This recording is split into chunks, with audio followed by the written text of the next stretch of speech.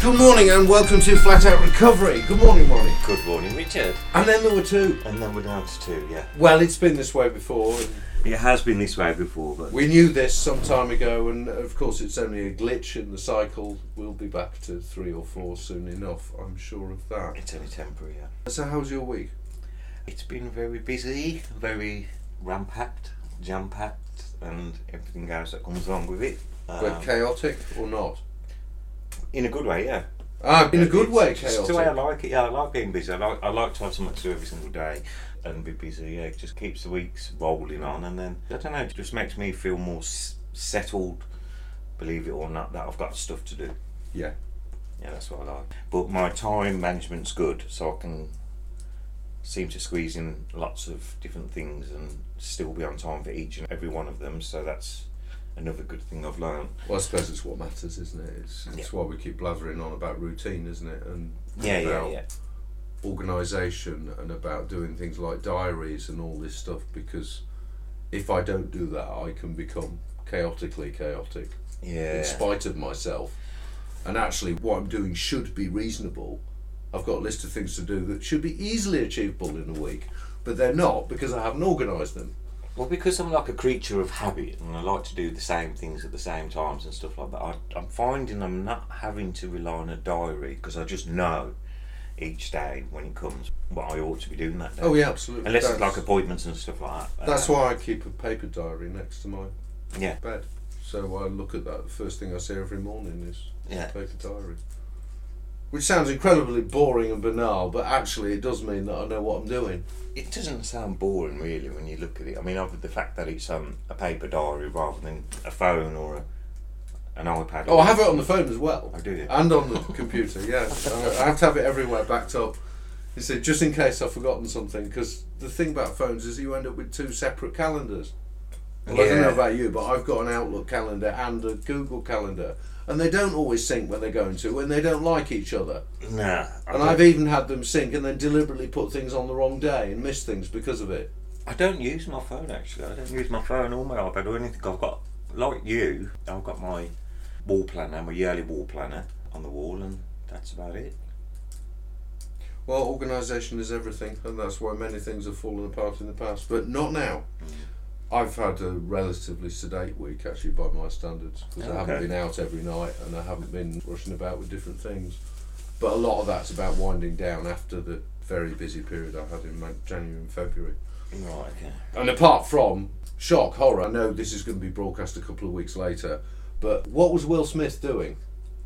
What was he doing? I don't know, it's just ridiculous. No, but I thought of it alcoholically, you see, because I thought of perspective on this. Hang on, what Chris Rock was actually doing was he was saying something that he thought he could get away with in public, because there was no way that Will Smith was going to react in front of an audience that was going worldwide, was there? But he did! Yeah. And it's all in the reactions, isn't it? I wish my reactions were reasonable all the time, but they're not. And I think of stuff like that immediately, and obviously Will Smith just saw red and went and slapped him one. He did. And as much as it's not funny, and to be honest with you, if that had been a private party, it probably wouldn't have been anything, would it? No. But Chris Rock's only saying it because he knows he's got the cameras there and all of that. He thinks that's a safety net, but Will Smith wasn't having any of that, was he? I don't know, I've got mixed opinions about that. It's one, I'm a little bit peeved with it, a bit angry about it. It's almost like he's got away with it. Although I don't think he will, but it's just something you just don't do on TV, is it? Well, I think you have a given responsibility, don't you? If you're in the public eye, you have a responsibility to behave in a certain way. And the microscope is a lot more close now, because this is not like the rock stars of old. No. Some of the legendary partying of the likes of Led Zeppelin and company. This is not like that anymore. And under the public eye, especially with social media, you've got to be careful what you do in the eyes of the people that follow you and watch you. Does it condone bullying, not to take his medal off him and stuff like that? And the thing is, there are immediate questions being asked, and quite rightly too. Yeah. Because regardless of what was said, that's not really the way to role model things to anybody, is it? And it's not really the way to react. Just because it's understandable doesn't make it okay. And it's this thing with reactions. The reason why I was putting an alcoholic spin on it was saying, well, yes, a lot of the times I want to react like that, or I want to react in a way that's chaotic and offensive and whatever. But that's when I'm not thinking about the consequences. Yeah. And we have a given responsibility, and it doesn't matter who is going to call it out or who is going to say, oh, you've offended so and so. It's more about whether I'm being responsible in the eyes of the world. Yeah, definitely. And that man is in the public eye all the time, whether he likes it or not. For a lot of children's programs as well. And they all are. They're all in the public eye all the time, and the minute they do something like that, it doesn't matter who calls them out. They've got to answer that with a responsible position. Yeah, it's funny seeing something like that happen at a ceremony that nobody really cares about anymore. Yeah. Because actually people would have stopped talking about the Oscars by now if it wasn't for that. Yeah, definitely. Because they've stopped being interesting and they've stopped meaning anything. And a lot of these award ceremonies have been devalued over time in that they don't seem to be looking at artistic value anymore, and it's even more of a sham than it was in the first place. And we're still talking about it because of this incident that really shouldn't have. I shouldn't have happened to anybody. Yeah, I didn't even know it was on, to be honest. I seen the memes coming through on my WhatsApp groups, and I thought, well, what's happened? And then I got sent the video, and I thought, so there's Chris Rock doing what he does, what he's paid to do, what he knows how to do best, is being a comedian, and Will Smith got the ump. Well, I suppose it bothered me. It wasn't a very good joke, by rock standards. Yeah. It was not a good joke. But that aside, it's still not okay. No, it's not. And when I think of all the trouble I had with the way I reacted, and I still have trouble with the way I react. Yeah. And I always have trouble with the way I react in my head, and sometimes it shows on my face, even if I don't say it. Oh yeah, it does. And that's the worst thing, when I don't realise that I've reacted non-verbally. Quite often we react non-verbally without knowing that we've done it. And while that still happens for me, I'm still conscious of trying not to overreact unnecessarily and not to react in a negative way. However, hey-ho, I'm not in the public eye, thank God. We're in the semi-public ear. Well, I suppose so. Well, we are in the public ear, which is fine, so we can talk about these things. Anyway, what have you got for us this week, media-wise? Right, media-wise. So this week I was looking at an article which is and it reads, largest ever increase in funding for drug treatment. So I don't believe it. When I read it, I thought it's quite a positive one. Bollocks! It can't be true. To be fair, and it's saying that when I skip down, it says that the government's new strategy to tackle drugs sets out a bold, long-term vision for the next decade. It is designed to cut crime and reduce both the supply and demand for drugs by getting more people into treatment, breaking the cycle of crime driven by addiction, and keeping drug-related violence out of neighbourhoods across the city. Which city? Actually say city. Where's the article from? This is in the .gov website, so... Right, it's the government website. Well, actually, it was an article in a paper that was talking about this new system, so I just clicked onto the new thing. It says it's going to be a world-leading treatment system which will be developed for those... World-leading? World-leading. You mean like our world-beating test and trace system for COVID that cost 38 billion fucking quid and didn't work? Well, yes, it's going to be world leading. And they say they're going to be fronting up £3 billion over the next 3 years. That's £1 billion per year. And all local authorities will receive new money for treatment and recovery within the 50 local authorities in greatest need. So why is there no evidence of this? There won't be, will there? There never has been. No. And there's never been any evidence. And all the evidence I've seen is services being cut. What it also says is illegal drugs carry a cost to the taxpayer of nearly £20 billion a year. In what way? In every year, and almost half of all burglaries and robberies are committed by the 300,000 heroin and cocaine addicts. I suppose it's just to the cost of the NHS and the police and the this, that and the other. Well, yeah, I can believe that. And so, the police and, but if it's costing 20 billion, it's costing them 20 billion having to spend. Surely they would want to put more than 1 billion in. Well, yeah, exactly. If they thought they could save 20 billion. Especially as it was quite clear from the Carol Black report, and it's quite clear from various other sources that the answer is treatment, not punishment. Not treatment, not punishment. And it's all well and good for the government to say this. They said this about the NHS, they said this about nurses, but of the 50,000 new nurses they were going to get, 30,000 were already in post.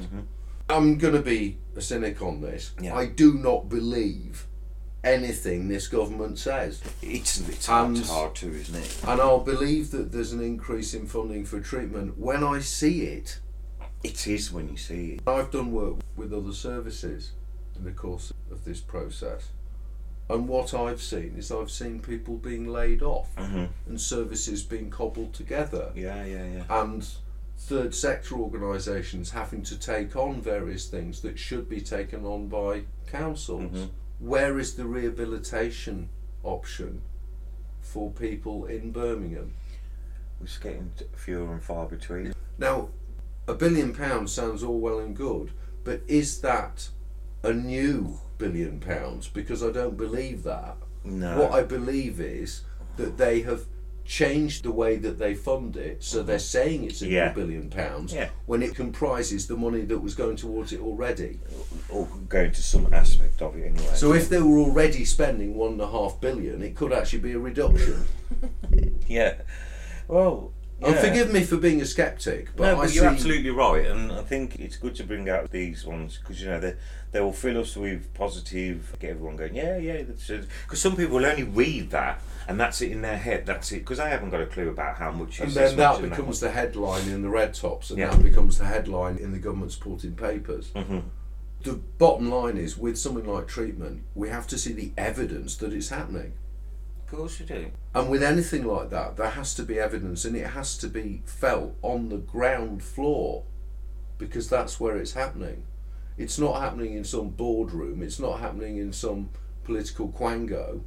It's actually happening when someone comes in off the street looking for a detox. There's a tiny little bit of a breakdown. So, for example, they're spending £15 million on drug testing and arrest through police forces across England and Wales. So again, they're now criminalising. But that's punitive. Yeah, of course it is. 9 million on tough consequences out of court disposal scheme, which will make sure more people using legal drugs receive irrelevant. So again, they're just jumping back into punishment rather. Because that's what it's really about, isn't it? Yeah, that's it. It is what it's about. They can't face the fact that we've got a problem here. We've got a pandemic, well, it is a problem, and also when they talk about this levelling up agenda and the fact that you've got far more poorer areas in the north, a lot of those are ex-council estates that have been left to rack and ruin, and they do leave, and they're disenfranchised and they are disempowered. These are people who don't engage with the overall process in what's happening in the country because they're just living in the shit they're living in, and of course they're bloody angry, and of course those areas are full of drugs and crime. But if you're actually going to level up, you need to put other money into other areas like education and provision for kids. And this idea that, okay, let's have a big headline, we're spending £1 billion on drug treatment, you've already proven them wrong. And I haven't even got to the bottom of the article or the... Yeah, because the first bit's about the police, which has got nothing to do with treatment. I just think that they just haven't got a clue, and I think it's just easier for them to say, right, we know what to call you, you're a criminal, so that's it, that will stick, you're a criminal, you've robbed the local grocery store or something like that, so... 3 strikes and you're out. 3 strikes and you're out, and that's it, you're done. Do you think that in order to reform what happens with treatment and recovery, something needs to come from the top experientially? That you need someone advising on it who's actually been there, done that?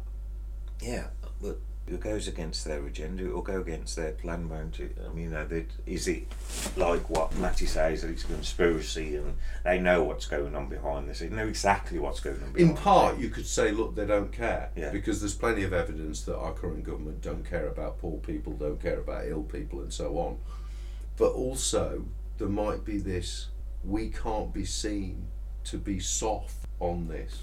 We have to be seen to be tough on crime. And because the papers are constantly trawling out this stuff about criminal drug addicts and wasted alcoholics and drunks staggering around and addicts going and stealing things, if that's the narrative, then these people who live in the nice little leafy suburbs, they want tough on crime.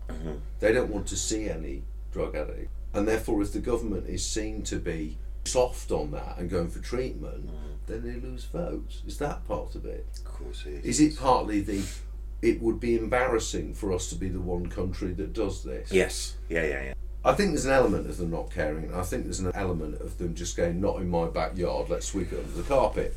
That estate in Middlesbrough, no one's ever going to hear about, unless it makes the headlines over a murder, but we can quash that with the papers.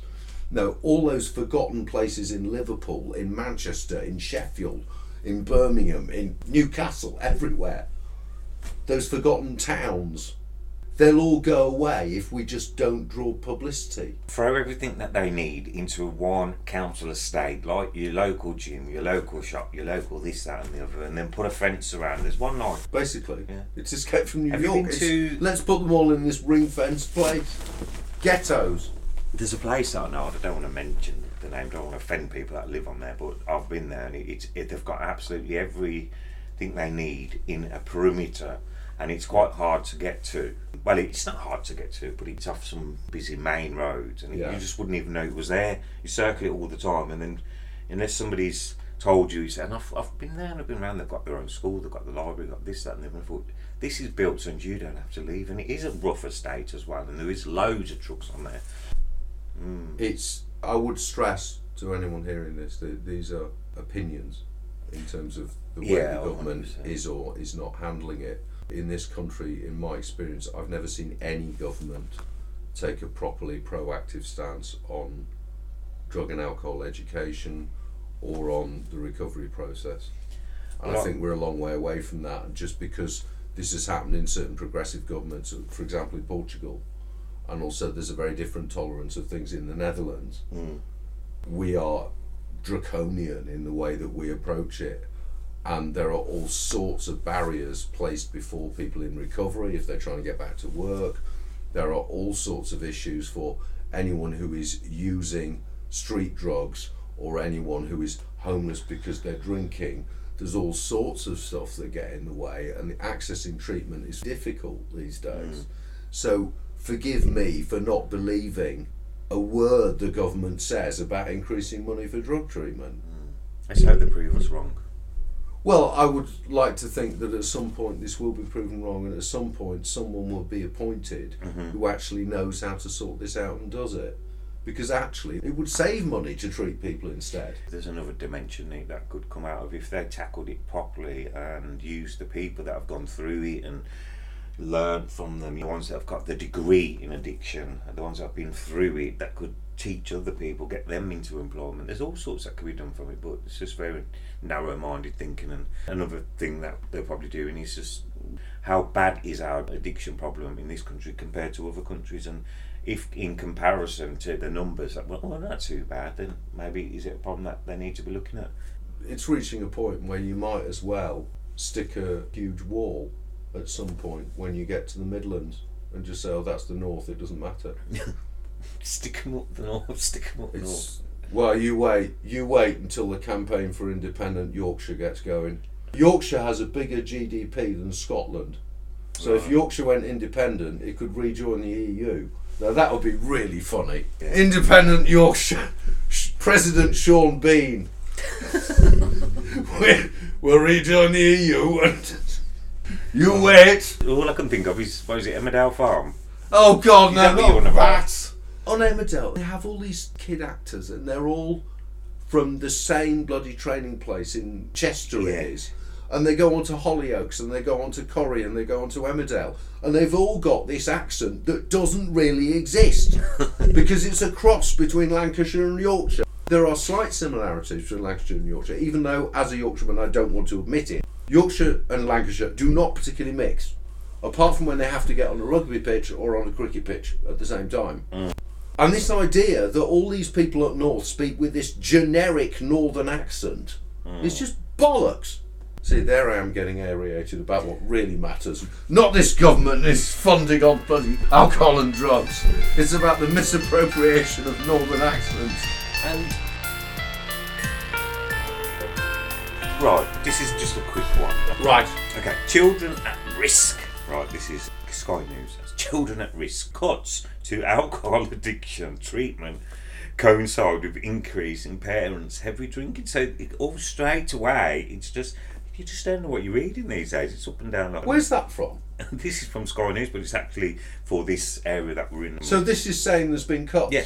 It says some 65% of drug and alcohol treatment services saw their local authority funding cut or left the same between 65% between 2019 and 2021, and 57% of councils do not have strategy to support the children of alcoholics. Almost 3 in 10 councils said they would either cut or hold flat their budget for drug and alcohol treatment services into 2022.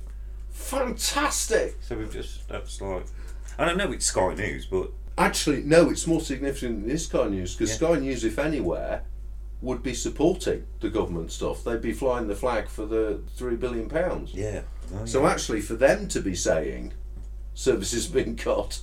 Well, they're saying that this is just highlights another problem that due to the pandemic, more adults are becoming dependent on alcohol. It was inevitable, wasn't it, that there'd be more problems with alcohol and drugs because of the pandemic, because nobody knew what the effect would be of having that lockdown and everything that's gone since, and the effect on people's working lives, on their home lives, on their finances. We now have a cost of living crisis on our hands, and all of this was bound to result in more trouble with alcohol, because it's the socially available way to get off your head, and of course it's legally available, and it's more financially viable than using street drugs too.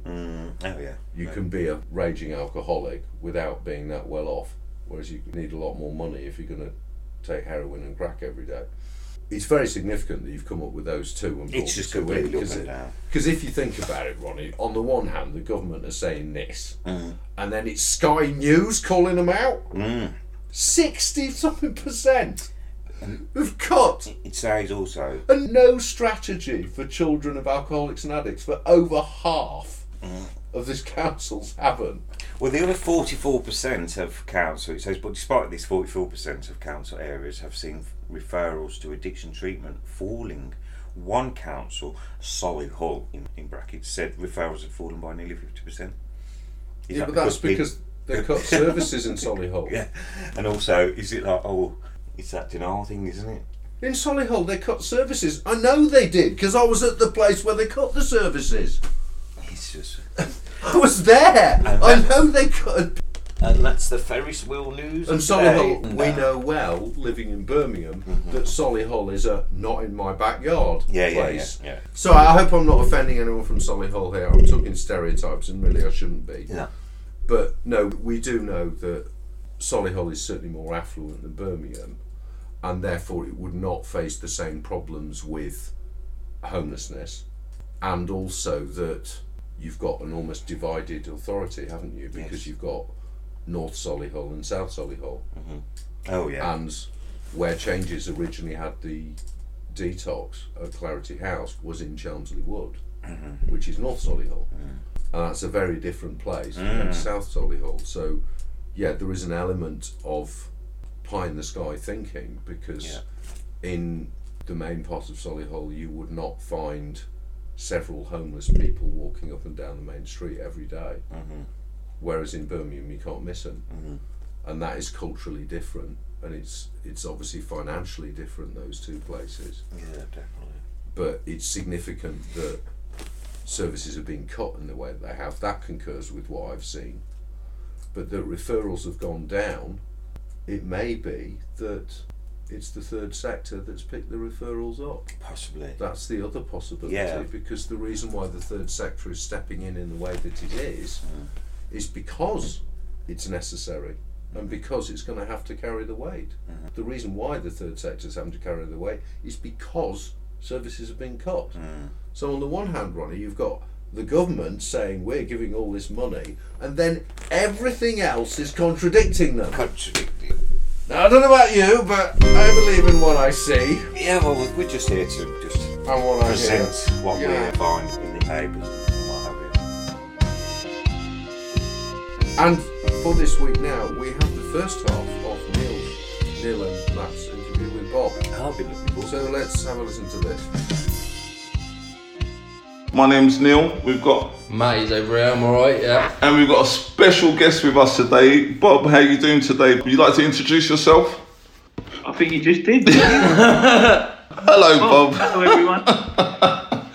I've known Bob for a few years now, and I always remember the first time we met Bob. We was in a 12-step fellowship. It was a CA meeting, and it was an afternoon in North London in Palmer's Green.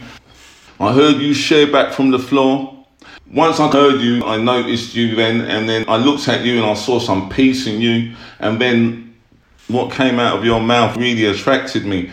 I would like to know, how did your journey start in the fellowships? How did it come about that you walked into the rooms of the 12-step fellowships? I guess the obvious first line is there was a whole lot of drug use, that got unmanageable and out of whack. When I think about my story, the remarkable thing isn't really my using.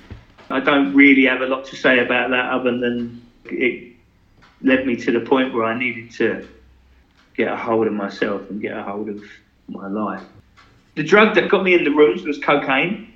I wouldn't necessarily call it my drug of choice. I guess my drug of choice was probably weed, really. But I worked in the city. I was a stock market trader, and I guess cocaine was an occupational hazard, really. It allowed me. I never really got on with drinking. I wasn't a particularly good drinker. So cocaine, it was a performance-enhancing substance in terms of how much I could go out and drink with clients. So there you go. So I used, and I've heard it said that you go on until you find a drug that's bigger than you, and cocaine was that drug for me. I don't know, I kind of had a 10-year speed habit, and the way I got to put that speed habit down was when I switched to cocaine. And I'm really glad that I made that choice, really, because ultimately cocaine was much more sneaky and able to rip my soul and the rug out from under my feet much quicker. So I feel like a curve that was an inevitable downward curve was just sharpened by that switch of drug to cocaine. And I'd say 2 or 3 years of cocaine use was enough to see me have to walk into work in the city, and I'd kind of run out of excuses on why I wasn't showing up for work. And I walked in on a day on Easter bank holiday, 1997, and sat down in front of my boss, and I think he was expecting another lie for why I hadn't shown up for work. And much to his surprise, I said, I've got a drug problem and I need some help. Yeah, he was taken aback by that. He said, I really wasn't expecting that. I knew that I had no choice. Lucky for me, a friend of mine had been in recovery for about 2 years at that point, and we'd had conversations where he'd pointed me to the fact that there was a way out and that rehab was a very good option if I could get it. Okay. But I guess the important thing was, he's somebody I know and trust, and I'd seen him model the fact that you could get yourself out of the very deepest hole, or that there was a way out. So, yeah, I think that gave me the confidence to be able to walk in and actually sit down in front of my boss and say that. So, being an occupational hazard, they hooked me up to go to rehab, and off I went there for 5 or 6 weeks. So it sounds like to me like you surrendered, you've come in and spoke with your boss at the time, and it was all part of the first step, like as we've come to know in the 12-step fellowship. You've given up the fight, you've surrendered, as you put it, something you found which is bigger than you. And then you've gone on to say that you spoke to this friend of yours who's telling you that there's a solution to this problem. I think the important thing was he showed me there was a solution. I'd seen this guy that was smashed to fucking bits. Can I swear on here or not?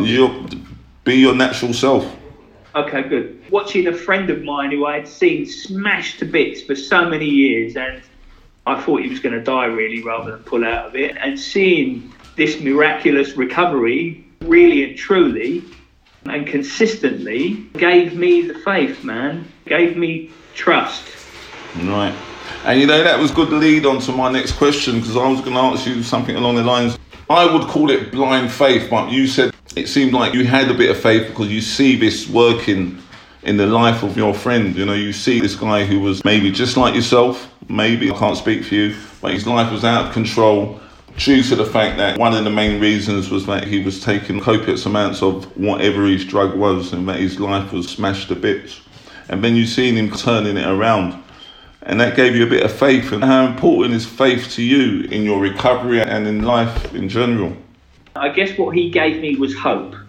I think faith comes with a little bit of, with that hope turning into a little bit of positive experience of myself, then I feel like that faith grows, you know. But I think at the point where I walked through the door, there was hope.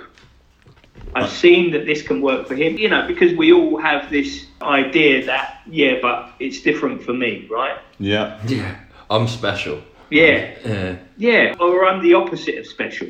Oh, yeah. That's why this won't work for me. You know, it's either or, right? It's both two sides of the same coin. But yeah, so I guess he gave me hope enough that I was willing to walk in there. You said blind faith, Neil, and it kind of brought up a picture of that initial throwing myself into the process, right, of going into rehab and walking into my first meeting as a part of that and what that looked like and felt like. And when you said blind faith, I see that also what that really felt like at the time. What I guess because as much as I had hoped that I could stop using coke, for example, previous efforts at making change in myself or getting my situation more manageable, the thought of happiness or fulfillment wasn't really even on the table. It was just to get a bit of a handle on it.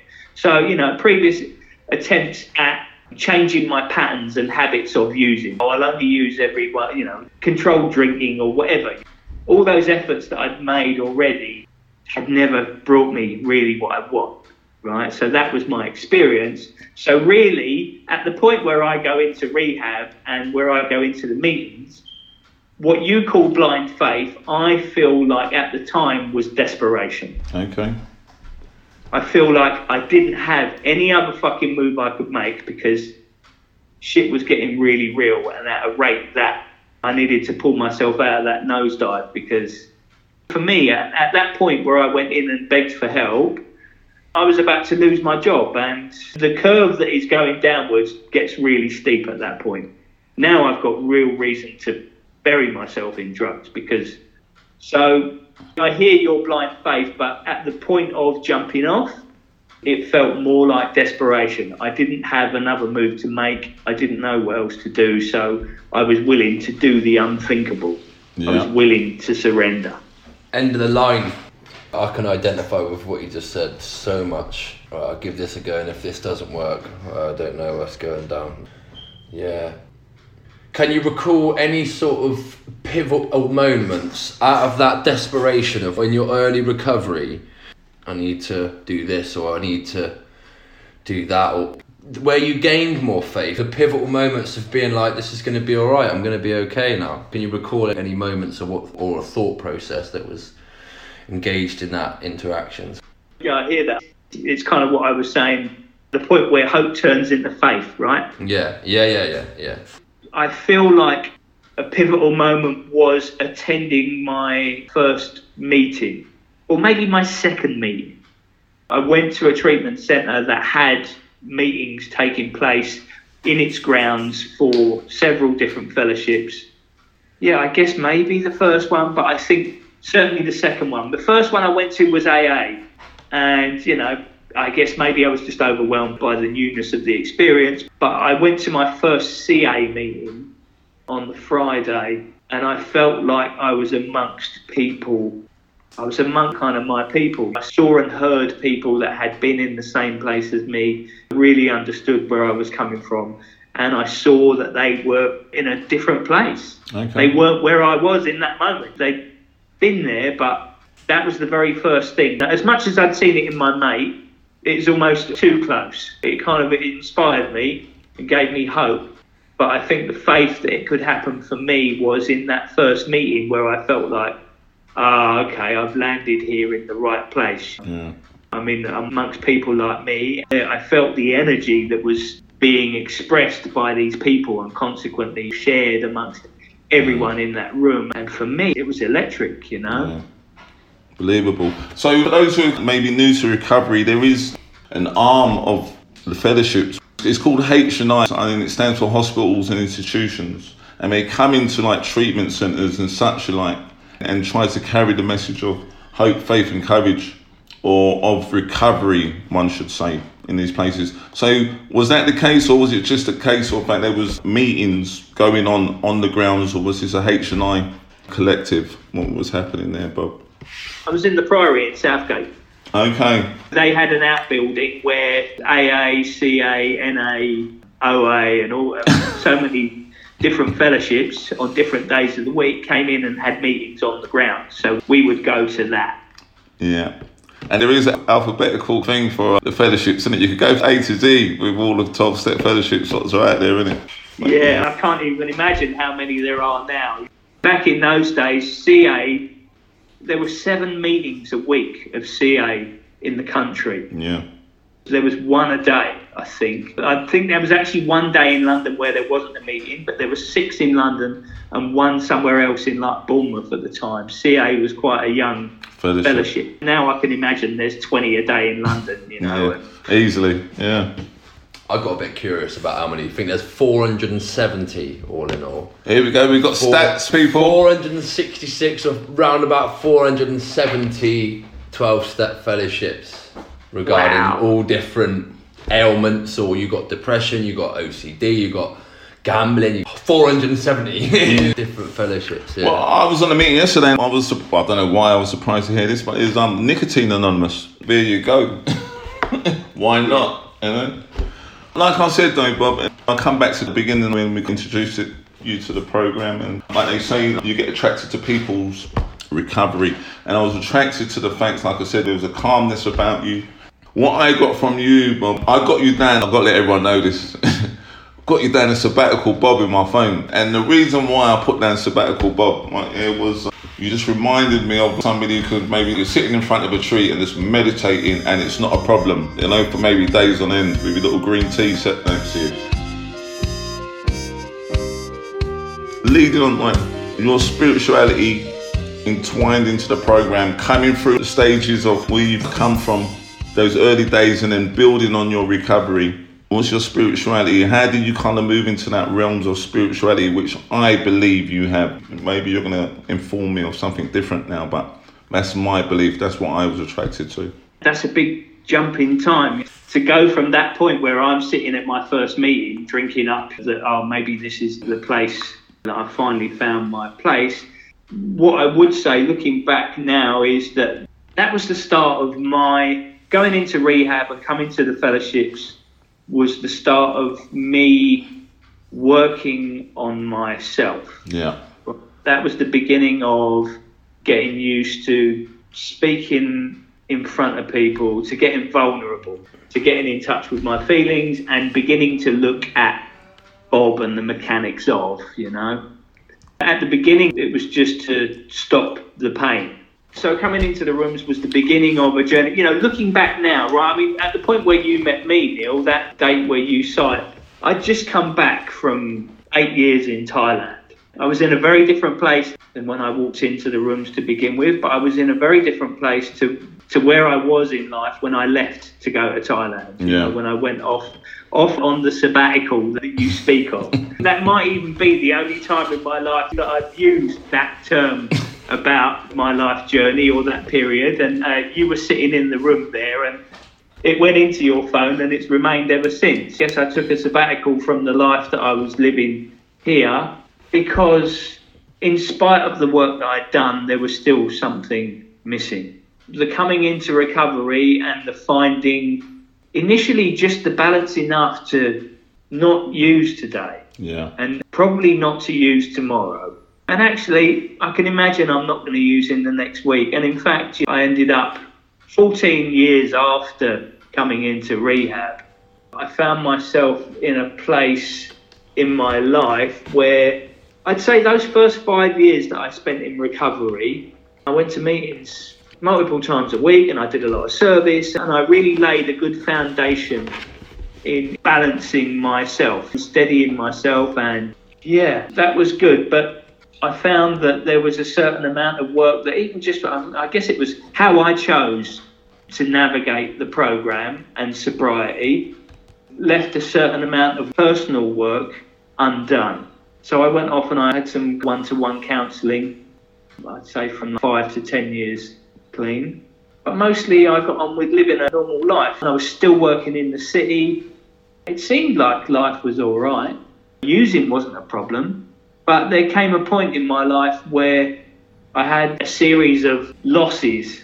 My marriage fell apart, and then I lost my job in the crash of 08. And at that point, I just had a realisation that something was missing in my life, and that it had been missing the entire time.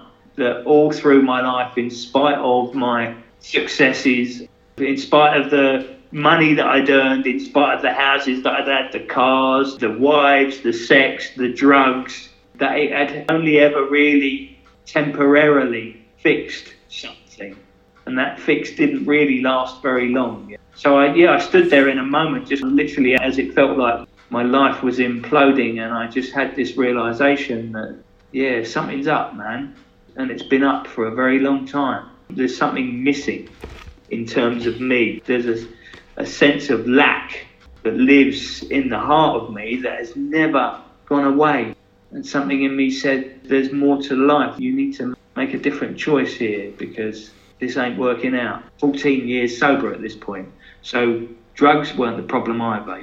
So something in me said, you need to look into this. You need to try something else, because if this was going to work out, you'd have had a clue by now. So it said, there must be more to life than this, actually, was the simple line that went across the screen of my mind.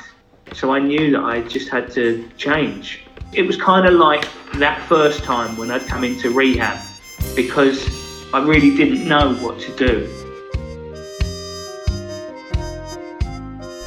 Right, the second half will be out next week. I always find the spirituality thing is it's a biggie. It is a biggie, but... And I think it's important, I mean, certainly listening to what Bob said, I think it's important that we acknowledge that it's huge and that everybody takes it in a different way. Yeah, it is taken in a different way. I don't think a spiritual awakening is a singular, definite thing. There is the idea of people having this sudden revelation, and there's the idea of people having a gradual one, and there's some people who just can't get their heads around it at all, but they're still sober. Well, I think it's down to the person themselves, and I think it just comes to a moment of clarity, and it's that clarity thinking and all that could be a spiritual aid. And I'm not dismissing, a moment of clarity of being ungodliness, but because I believe it absolutely is. My personal belief is that exactly that's what that is. I think all of us who find recovery must at some point have had a moment of clarity, because otherwise we'd never have gone to treatment, or we'd never have gone to the rooms. Of course. You must have had that moment where you thought, fucking hell, I can't do this anymore. And that, for me, is enough. I've never felt that I was floating on a cloud or seeing great revelations or anything. However, something has shifted, and that's enough for me. I don't need to hypothesise or philosophise about it. It's enough. Yeah. And we have come to the end of another show, and it gets quicker. Maybe we're getting better at it. Maybe we're getting better at it, I think.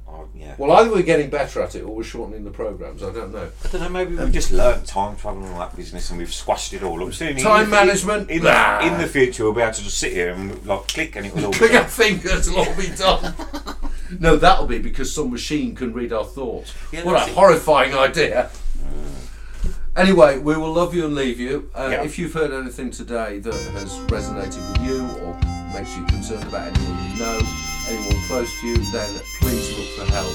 There is plenty out there. You can just Google rehab and you'll find something.